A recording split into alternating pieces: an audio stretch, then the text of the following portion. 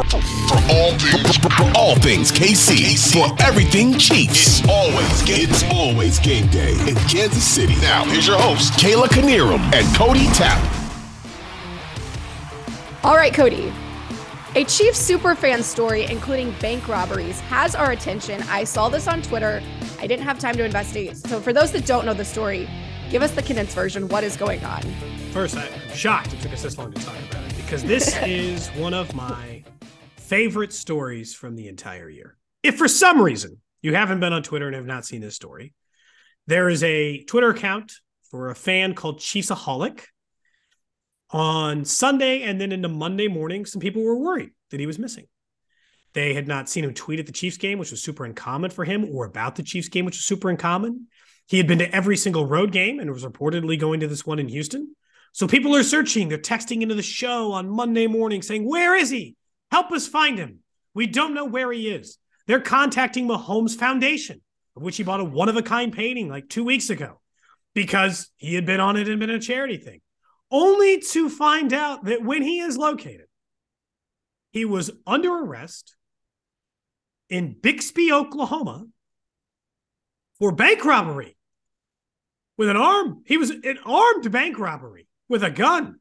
Hello. The part I can't get over is, and again, all this is like technically alleged because he has not been convicted of this crime. He is under $200,000 bond, and you can see that based on the court filing. So that is very real and happening to him.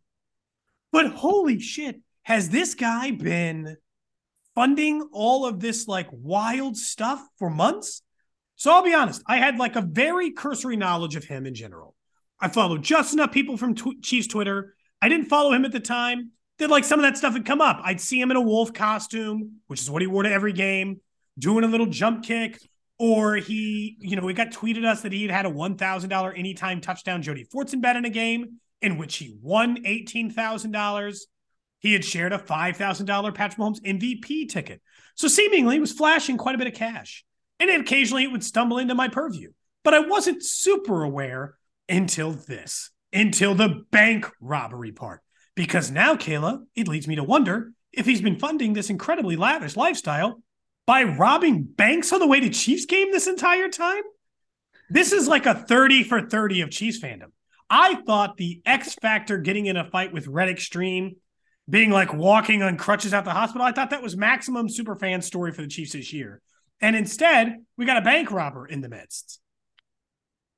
Can we get NFL films on this? Anybody. Direct it like Spike Lee. I don't care who directs. Get somebody on this project. The Chiefs production team, perhaps. I have so many questions. I don't even know where to start. Have you met this person? Or is he just... Or at least not that I know of. I haven't met him. Who robs banks anymore? I don't know, man.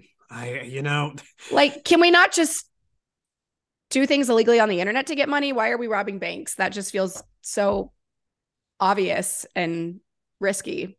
Well, and like, was this like you know what it is that I'm so interested in this story. It's like, I need to know everything that happens after because it's funny too. It's like, holy shit, they spend an entire day being like, oh, we're worried about our friend. And where is this guy dunking on him? It was just an incredible Twitter moment. Everybody coming with jokes. We're playing the Office scene where Michael Scott is saying, he's like, the most interesting thing you can do in television or movies or real life is have a gun. It's just like immediately everyone's all on the same page, all looking for deep connections. We're talking about robberies between that and Russell Wilson in the AFC West. It's gold. It's great, right? Everybody's on the same page. Let's make the jokes. But it's just, so like there's reports that maybe he was lying about the school he had went to or purported to go to and that there was no record of that. And then people found arrest records dating back to like 2012 and other theft charges. And some of what were those arrests for? Theft. Oh. So it's like this guy might have just been social media fake. Kayla, you've got to deal with this in LA. There is real life. And then there's the life that people report on social media. And I think what happened here is this was not this gentleman's real life. He should not have been betting $20,000 on Chiefs games because either he did have it and now he doesn't because he lost it and then needed to rob a bank to supply it, or he's been robbing banks this whole time to be making those bets. This is wild. Con artists really fascinate me. He should have just been like a Real Housewife and done a multi-level marketing scheme. Yeah. Or that FTX guy, although he's going to jail too. So maybe not him. Be the kind that does it like mid-level. Yeah. Multi-level marketing. That's where like you essentially run a scam, but nobody arrests you for it. They're like, but I don't need any of those things. And I'm roping in suburban housewives into doing it. It's like, yeah. Don't tell that to Jen Shah. But there's so many of them, right? There's kind of a never ending version of it. But instead, and like he did crazy stuff apparently on Twitter. He like gave away jerseys and gave away autograph stuff. And like, but there seemingly was no end to the amount of funds he had. So like, I have to think at this point, like it's pure speculation. Obviously I can't prove this. I'm not trying to purport this as fact, but I feel like he must have been committing all of these thefts and robberies for all of these years to fund this. How else does it make sense? This goes deep. This is childhood trauma playing out in an adult life. Everything starts from your childhood. I blame the parents. They had something to do with this. Well, in fairness, one of the arrest records they pulled up was from his parents, like purportedly making like fake meal certificates for like churches or schools or something. And like an unnamed 17-year-old was in there, and it would have assumed he was that age during that time. So it's like, who the hell knows? He's a grifter. I think he might just be a classic grifter. How else am I supposed to think anything else at this point? That everybody's worried about the guy. He pops up, he's spending a bunch of money, flashing cash, and then all of a sudden he's under arrest for robbing a bank. He got caught in 6 minutes, Kayla.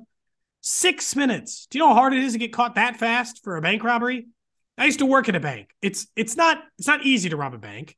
Did you ever fear that there'd be a robbery working at a bank? So I don't know. I mean, you do so much training on it. We got robbed once, but nobody was there. Our ATM got stolen while I was working at the bank.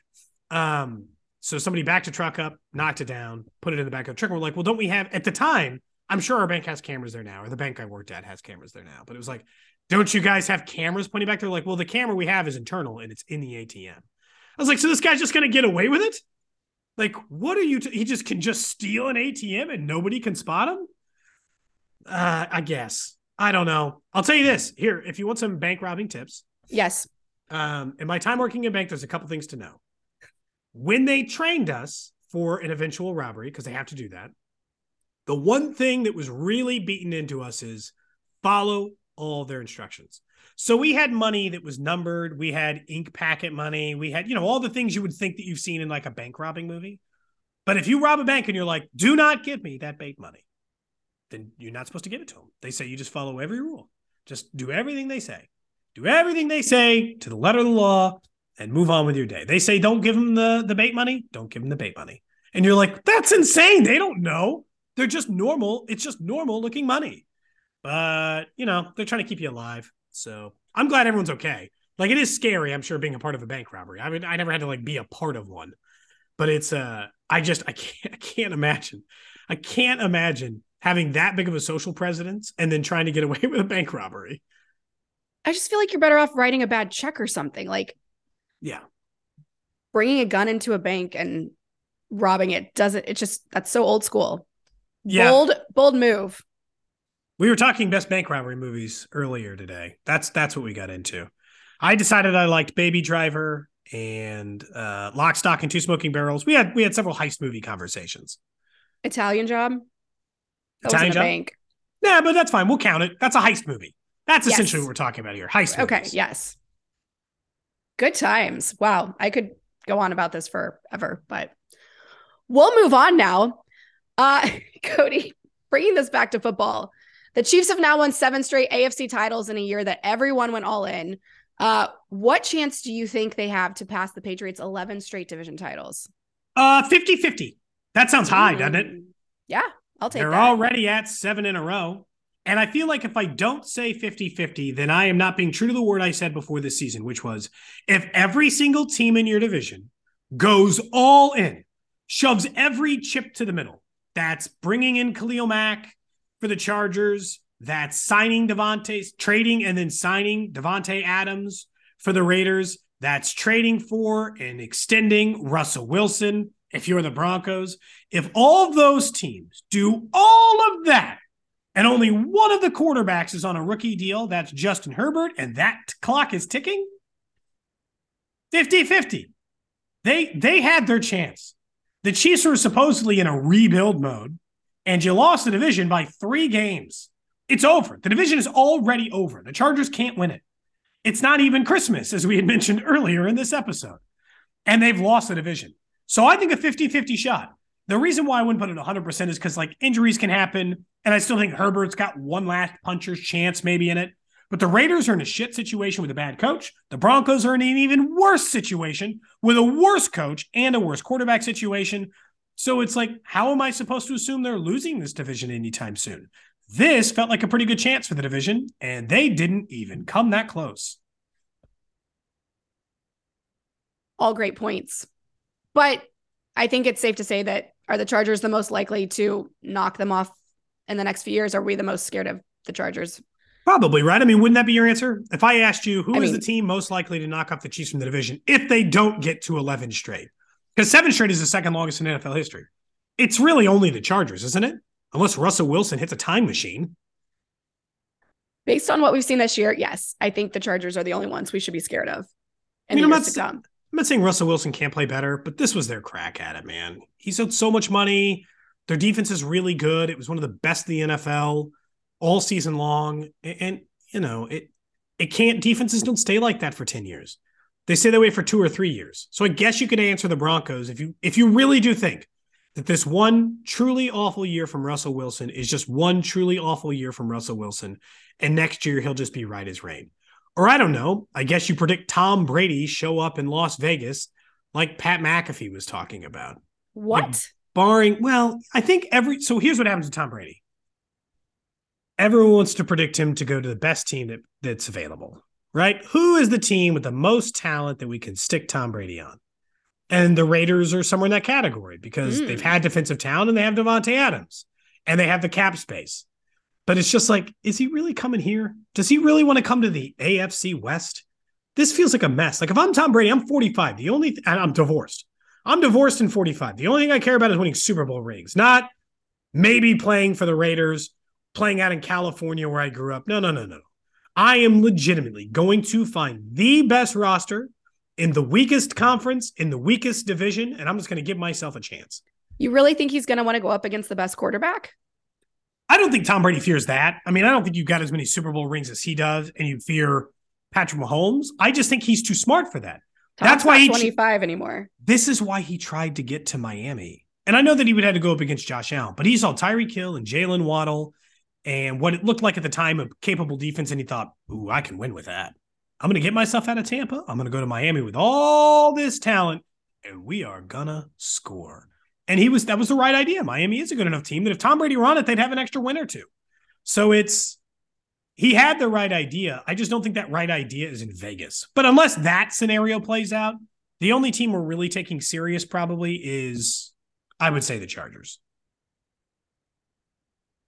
I still have questions about Tom. He's in the worst division as it is. Yeah, he is. And he's still a sub 500. He should have retired, man. Kayla, it probably wouldn't have saved his marriage. But you got to walk.